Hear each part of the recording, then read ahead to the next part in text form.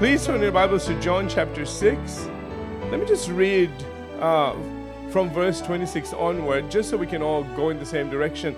This whole section right till the end, right till verse 71, is all one massive section. So you really need to hear all of it at once in a sense. So let me just read and catch us up to where we left off. So once again, let me turn my page again.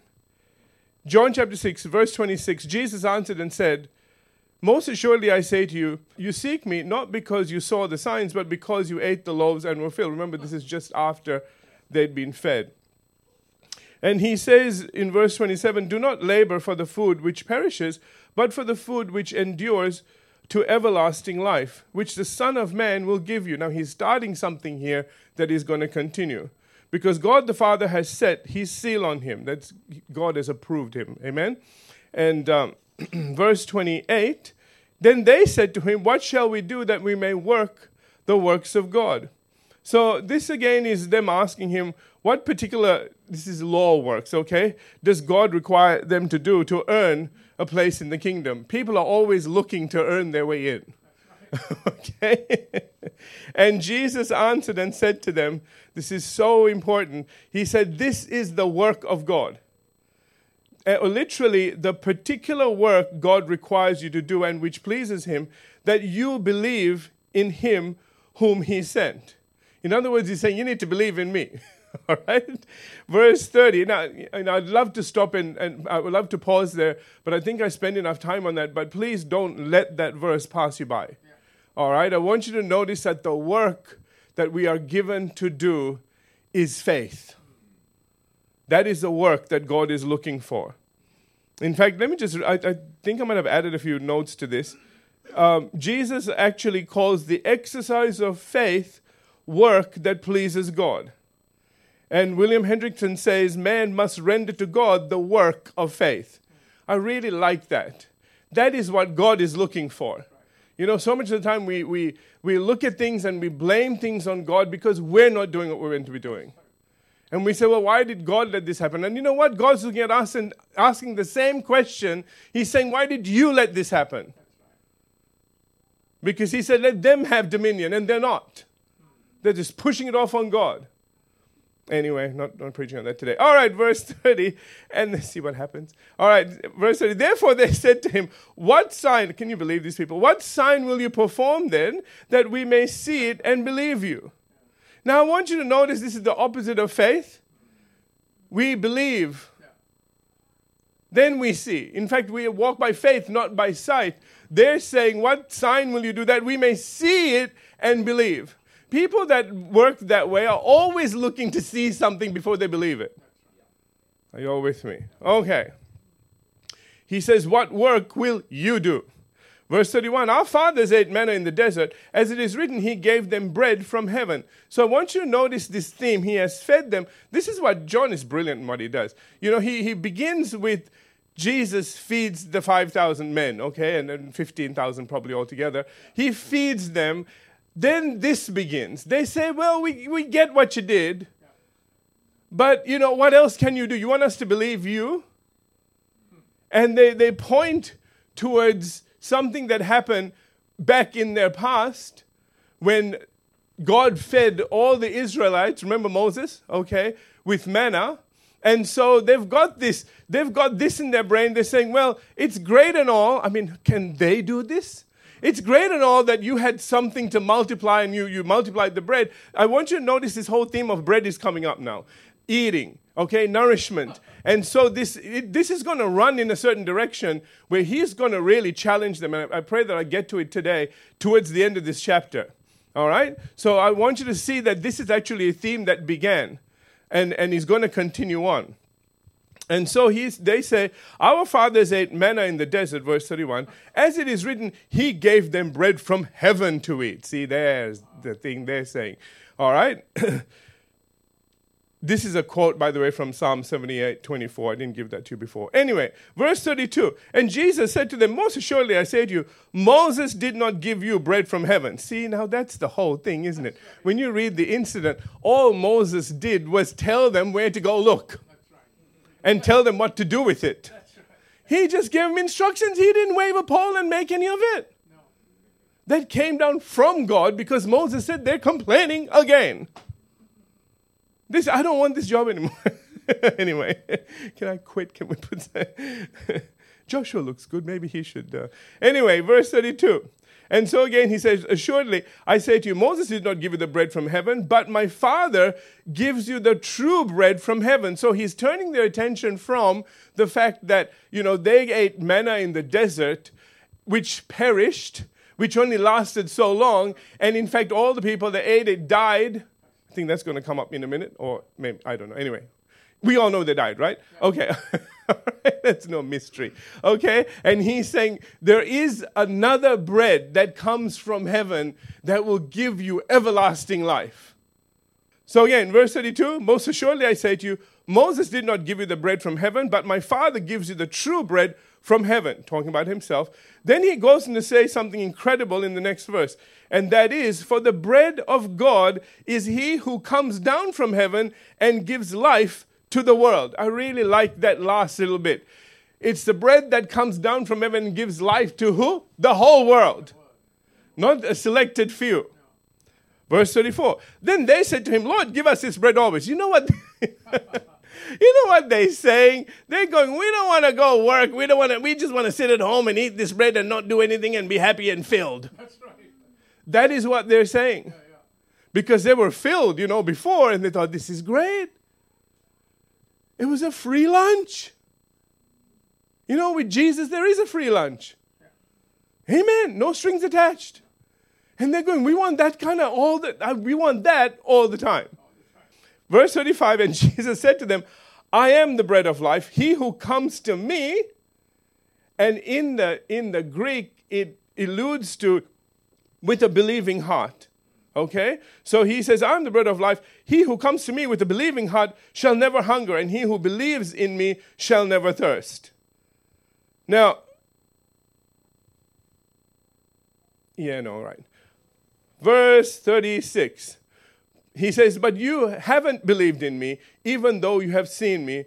However, those the Father has given me will come to me, and I will never reject them. Now, we stopped here, and I spoke to you about the fact that God sees into people's hearts. Amen. This is it saddens me how the intellectual community out there doesn't see this, doesn't understand this, and they go off on a tangent and talk about predestination, and some people God will save, and some people God won't, and so on and so forth. If God did that, then there cannot be a judgment. Do you know what I'm trying to say? Because you say the deck was stacked against me, you had the power to get me saved, and you didn't. End of story. Okay? And you can't do that. So I spent a lot of time last week talking about that. I want to move on from that. But I need you to understand that there is no... you know what? On a personal note, I just think people that have predestination in their brain is so that it makes them feel special. Can we just be real for a minute? Because I'm predestined to get saved, and you're not. You're useless. I'm so good. See how there's that eliteness? That's what the Jews used to do.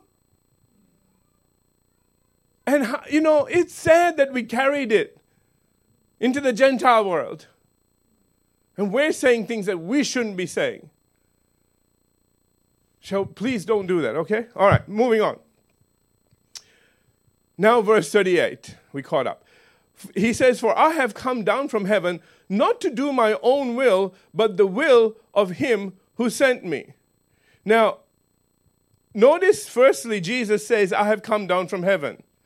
With William Hendrickson saying, one who is born of a virgin and who accordingly never had a human father in the ordinary sense of the term and is not a human person, though he has human nature, must have come down out of heaven. See, Jesus, this is the other thing that we need to understand, that Jesus Christ's father wasn't Joseph. That's why remember when they lost him and they went looking for him? Where did they find him? In the temple. What did he say to them when they said, we were worried, your father and I were looking everywhere for you. And he said, where would you think I would be except in my father's house? He is trying to say, listen, even though I came in this way, Joseph isn't dad. God is dad. Amen. And we need to understand this. We need to understand that Jesus Christ is unique in that way. See, we couldn't have a natural person save any of us. This is important, okay? That's why there is no prophet that was born of a woman that came from a man can ever be a savior. Because we all fell.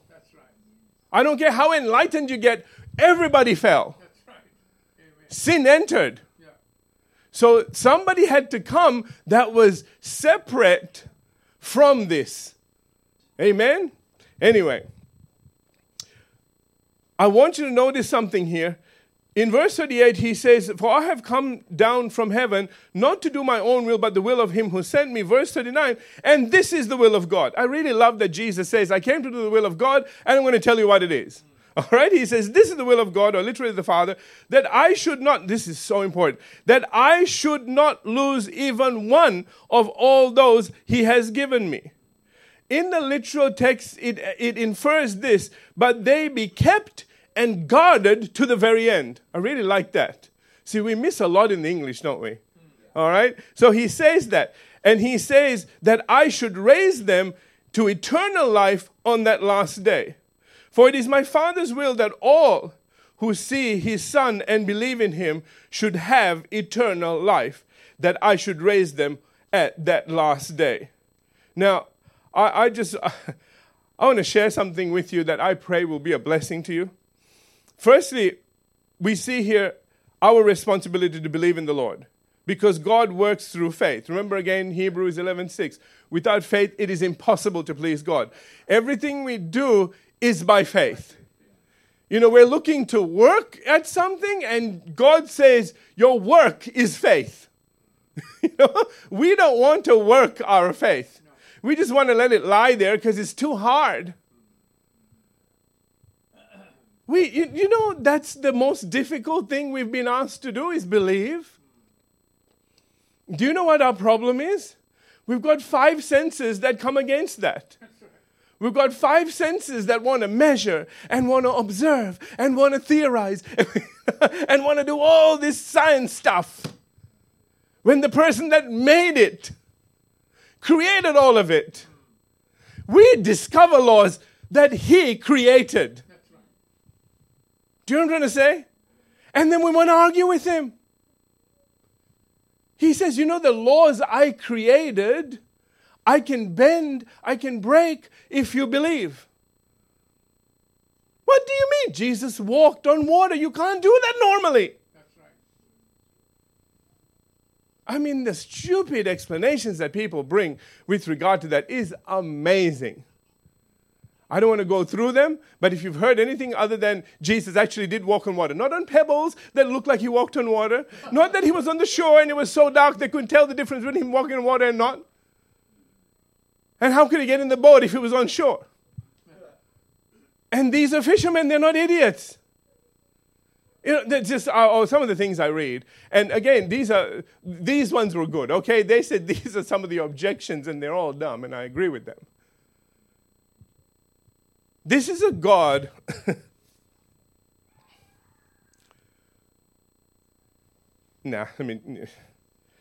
faith. Let's get back to it, all right? Faith. You need faith to live in the kingdom of God. That's right. Because there are some things you won't understand. And there are some things you don't need to understand. Do you know, I think it is wonderful that Jesus and God doesn't expect you to comprehend things in order to live a successful life. He didn't say that if you're brilliant, you'll get there. If you're stupid, you'll never get there. Are you all with me? See, there is something very interesting about God. He says if you believe in your heart, you can move mountains. That's it. Everybody has a heart. Regardless of where you are intellectually, you can believe with your heart the same as everybody else. Are you all with me? So there's no such thing as, oh, pastor is so, got all this word and knows all this stuff. So obviously he will definitely do more because he knows all this. No. That if that ever happened, then God will be a respecter of persons and intellect. But he is no respecter of people. He does respect faith because it's trust in him. When you say, God, I trust you, in fact, some of the problems that we have is with our brain. We need to shut the thing off. It kind of starts to, it's like Philip. When Jesus said, how are we going to feed these people? Philip is kind of one of those people that walks around with a calculator. He goes, now let's see. Looks like about 5,000 people per head. Boy, we don't have much. They ain't going to get much. See, the numbers don't lie. Truly. What did Jesus do? He said, watch this. And he starts multiplying. Wait, that does not compute. Matter can neither be created nor destroyed. What is going on here? These don't follow the rules of matter. When you're the creator, who cares? I like that. It don't matter. I like that. Thank you very much. Okay. I have to keep moving. Okay. But what I want to share with you is this. Secondly, most importantly, Leon Morris says this. He says the salvation Jesus brings is no fleeting thing. He used another word, but you wouldn't understand it. It is ultimate and final. This thought is of the greatest comfort to believers. Their assurance is based not on their feeble hold on Christ, but on his sure grip on them. Amen? Notice again, he said that I should not lose even one. That's his grip on us. You start wandering off, he'll get all over you. Like they say, like white on rice. I mean, he'll be there, man, and he'll make it so hard for you to do the wrong thing. Yeah. Now, you still have a will. You can still do dumb things. But understand something. Somebody once said, the most miserable person on the planet isn't a sinner. It's the sinning Christian. Do you know why? Because God's all over them. Just look at Jonah. Okay? It's just, you can't get away from God. And he won't get away from you. He loves you too much to leave you alone. Amen. Okay, moving on. Must move on. Lots of verses to go. Okay, verse 41. Now it starts turning now. All right. The Jews, John 6:41. The Jews then complained about him because he said, I am the bread which came down from heaven. This is, whenever John uses the term the Jews, it's a term that often is associated with hostility in his gospel. Okay, not all the gospels, just his. Hendrickson points out, it must not escape notice that it was the Jews who did the complaining. Literally the muttering, the murmuring, and the grumbling. Got that one wrong. Okay, all right. The muttering, the murmuring, and the grumbling. So it goes to say, verse 42, and they said, now watch this, they're getting offended, right? Is not this, and it's actually got fellow. That's for you guys. All right? He said, is this fellow Jesus, or is not this fellow Jesus the son of Joseph, whose father and mother we know? How is it then that he says, I have come down from heaven? What happened yesterday when he fed you? And you wanted to make him king by force? What happened when he healed everybody? Jesus, now it's, who's this fellow? Aren't people just, wow. Are you all with me? It's one thing if he makes these wild claims without doing anything. That's right. But once you do some stuff, you just think, okay, maybe we need to think a little deeper about what he's saying. Maybe there is something about him. We might have known him in the natural, but maybe we never knew him. Maybe there was something a lot more to him. Maybe we should have paid closer attention. That's a thing with people, After they lose it, I should have paid attention. Yeah. Before that, you were complaining and carrying on. Anyway, back to this. All right, as mentioned before, the Jews are upset, firstly, because Jesus said he was the bread of life. Secondly, because he says, I have come down from heaven. Now, in doing that, he is actually making himself equal with God. To them, that's blasphemy. Okay? William Hendrickson says, their argument was, we have known him since the days of his childhood. His father, his mother, his family. Yet now he is grown up, and look what happens. He makes extravagant claims. Does he actually expect us to believe them? Like I said, it would be outrageous had he not multiplied the bread and fed the thousands and healed people that nobody else could do anything about. Amen? So, in view of all this, there was no excuse for this scornful pride, with William Hendrickson saying that they could have asked questions in a polite and humble manner, but instead the question which they actually asked were wrong both in content and spirit. Because of their negative attitude, it goes on to say, verse 43, Jesus therefore answered and said to them, do not murmur amongst yourselves. No one can come to me unless the Father who sent me draws him, and I will raise him up at that last day. Now, I want you to notice, listen carefully to what Jesus is saying now. Verse 45, it is written in the prophets that they shall all be taught by God. Therefore, everyone who has heard and learned from the Father comes to me. Notice he says those who have learned from the Father. Not in their synagogue, not in their scrolls, not in all their reading, but the Father. See, this has to do with relationship. So much of the time, I have to catch myself that I'm not studying so much that I'm losing my relationship with God. Some days I'm pulling apart something, and, I just think, excuse me, what does this mean? Because some days we just get, like a dog with a bone. You just trying to get caught up with something, and you don't see the forest for the trees or whatever. Okay, you forget that this is a living word. That the author is actually alive. That if you get stuck somewhere, ask. Like in school, you put your hand up. You can do that in the Spirit. You say, excuse me, I don't get this. And I believe this is a problem with a lot of intellectuals in the Christian world. That they try to figure everything, out in their brain, and they just don't go to God and ask. That's really sad, because sometimes he'll give you an answer and it's so simple, you kind of go, oh, yeah, of course.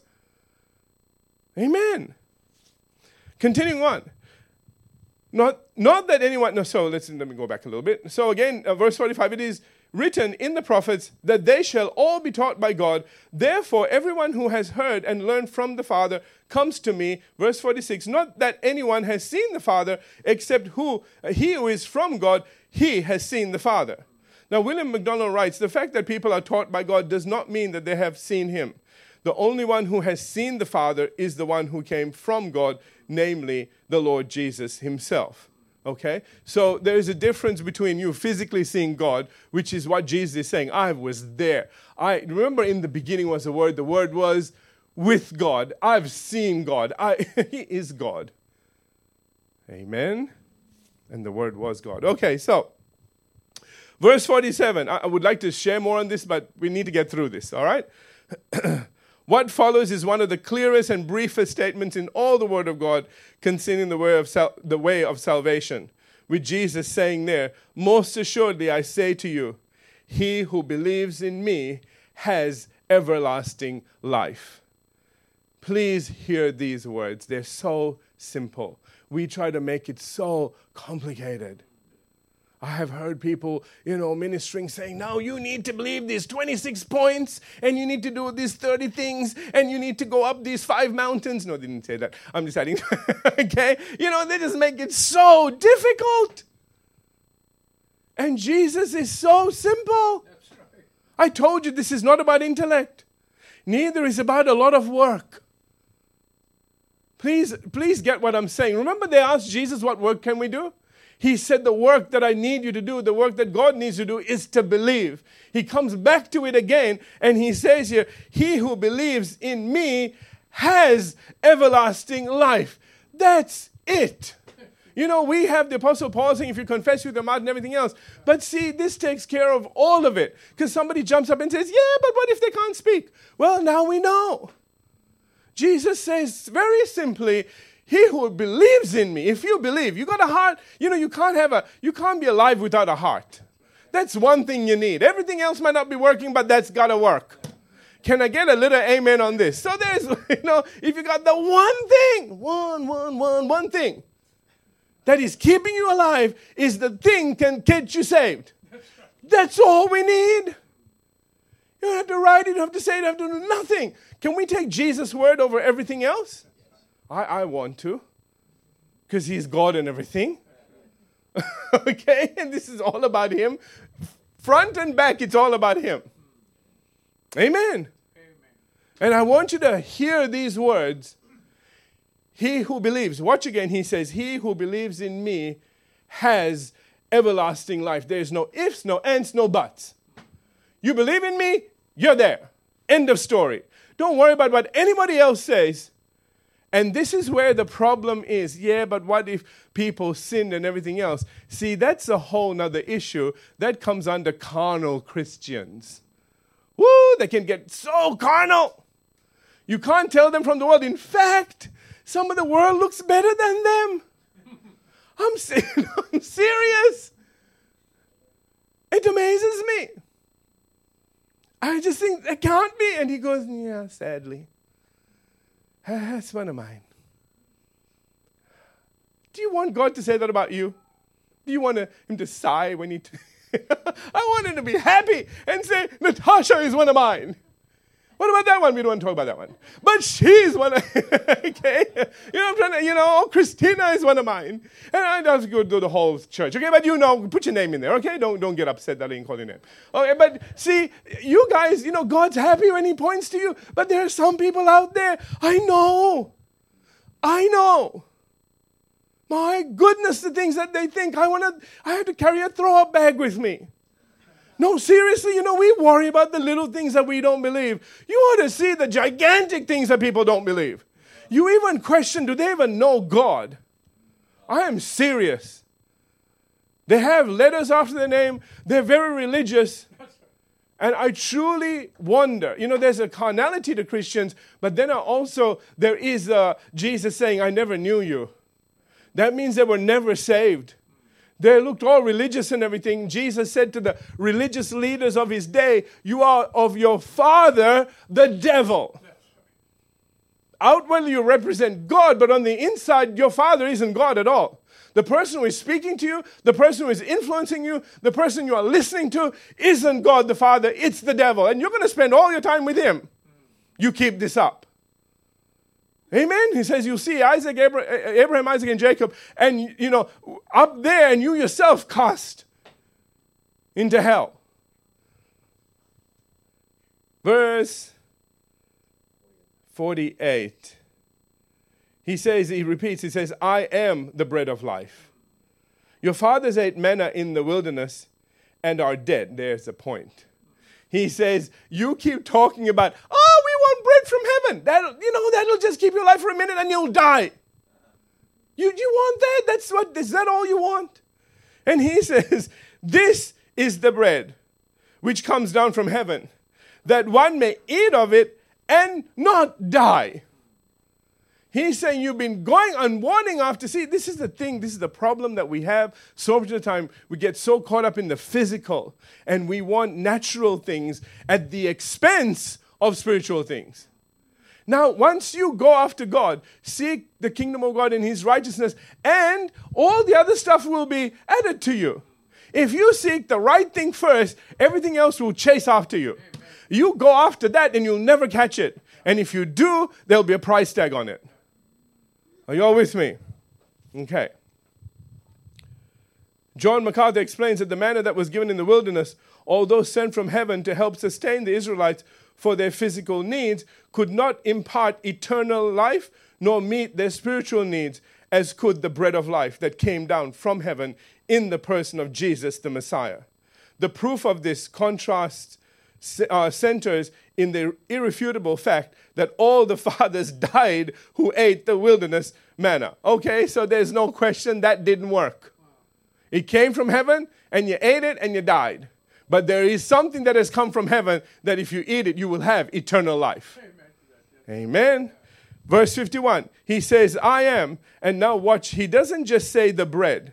I want you to see the difference now. He says, I am the living bread which comes down from heaven.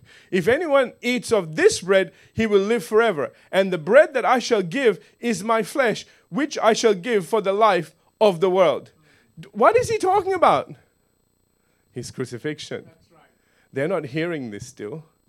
To them, we're hungry, we want to eat something. We don't know what you're saying. Because all we're listening for is natural things.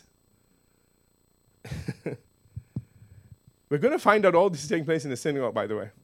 The Jews therefore quarreled among themselves, saying, how can this man give us his flesh to eat? This was repulsive to the Jews, okay? See, the Jews couldn't go beyond the physical perspective. As Hendrickson puts it, unbelief never understands the mysteries of salvation. Moreover, it is ever ready to scoff and to say this or that is sheer impossibility. We need to be careful. And so they become confused and angry. And it goes on to say in verse 53, and we've run out of time, so we might have to stop here. Most assuredly, I say to you, unless you eat the flesh of the Son of Man and drink his blood, you have no life in you. Ugh. I can't leave you there. Okay? So let me share something with you, and then we'll pick it up next week. All right? First of all, Leon Morris says, eating and drinking Christ's flesh and blood, spiritually speaking, appears to be a very graphic way of saying that people must take Christ into their innermost being. Now remember again, how did this gospel begin? In the beginning was the Word. And the Word was with God, and the Word was God, verse 14, and the Word became flesh. Let's go back. Flesh came from the Word. The flesh that Jesus is talking about is what? The Word. He is saying you've got to consume the Word in the same way that you eat a meal. You know, the food can't do anything while it's sitting on a plate. While it's in here, it can't do any good. You've got to take it and you've got to chew on it. And you know, have you noticed you can't just swallow a steak? You've got to meditate on it. You've got to chew on it and chew and chew and chew before you swallow. You better. Otherwise, we're going to have to take you to a hospital and go, what happened? He swallowed a whole cow, okay? All right, you really need to see this because Jesus is talking from a spiritual standpoint now, and people are going to miss it. This all started with him multiplying the loaves and the fishes, feeding them wanting food. Now we're on to that. And he's saying, I am the bread of life. In fact, he's saying, I am the living bread. I am the Word that became flesh. You need to consume this in the same way. You need to understand that this is the Word of God speaking to you. And as you receive the Word of God from the Word and take it into your innermost being, that you don't just listen to it and hear it, have a little promise card and don't do anything with it, but actually internalize it. In the same way you eat food and internalize the thing can't do any good until you chew on it and you send it into your body, and then your body will start doing something with it. Yeah. Are you all with me? The same thing is with the Word. You've got to take this in, you've got to chew on it, you've got to meditate on it, and then it will start to work in all the parts that you need it to work in. Are you getting this? So he is going to start talking about things in that light, and they're not going to hear any of it. All they're going to see is, ooh, flesh, ooh, blood. Oh, we can see it just squirting everywhere. And, we can't do that. This is, they're going to say, this is a hard saying. It's actually not. The Greek says, this is repulsive. Coming attractions. Okay, this is... Nobody wants to come next week because we don't want to hear this. But, I need you to understand something, that he is making a point. He is trying to say you can't have a casual relationship with God. You've got to just take him in, and he has got to become a part of your life. You can't play with this. Do you hear me? He's the only one that will satisfy your hunger for those things that you know that are out there that are just beyond reach. No calculator can figure it out. Science or maths can't figure it out. It is just it's there. We can't quite get at it. And that hunger drives us to do Nazi things. And he's saying, this will satisfy that hunger. And not just once. How many times do you eat? Well, some of us more than others. A couple of times a day. Can I safely say that? Unless you're fasting, but then you can't do that for the rest of your life. Okay? When you come back, don't go to McDonald's. That's not a good way to break a fast. But, again, this is something you do all the time. And when you eat, you spend time eating. And you need to do the same thing with the Word. Make sure that you spend time in the Word with the author. Because he'll help you digest the thing. He'll help you see. It will become revelation to you. It will become life to you. It won't be just words on a page. It will be life everlasting. Amen? Let's have every head bowed, every eye closed. Father, we thank you today for your word. And we just thank you, Father, for all that we are learning. And we thank you, Father, that we see more and more the importance of spending time with you. The importance of taking time to meditate on the Word of God. To not just read chapters, but to stop, to look, listen. Hallelujah. Listen to the Spirit. And allow Him to speak life through your Word into our spirit. And I just thank you, Father, for each and every person, both here and online, that they receive this word and that their relationship with you strengthens. They begin to realize the places where they have tried to do things instead of just spending time with you. This isn't about just doing things for you. It is about relationship. It's about fellowship. It's about sitting down and just listening to your voice. Hallelujah. As you speak words of life into our heart and into our spirit. And wisdom. In Jesus' name. Amen.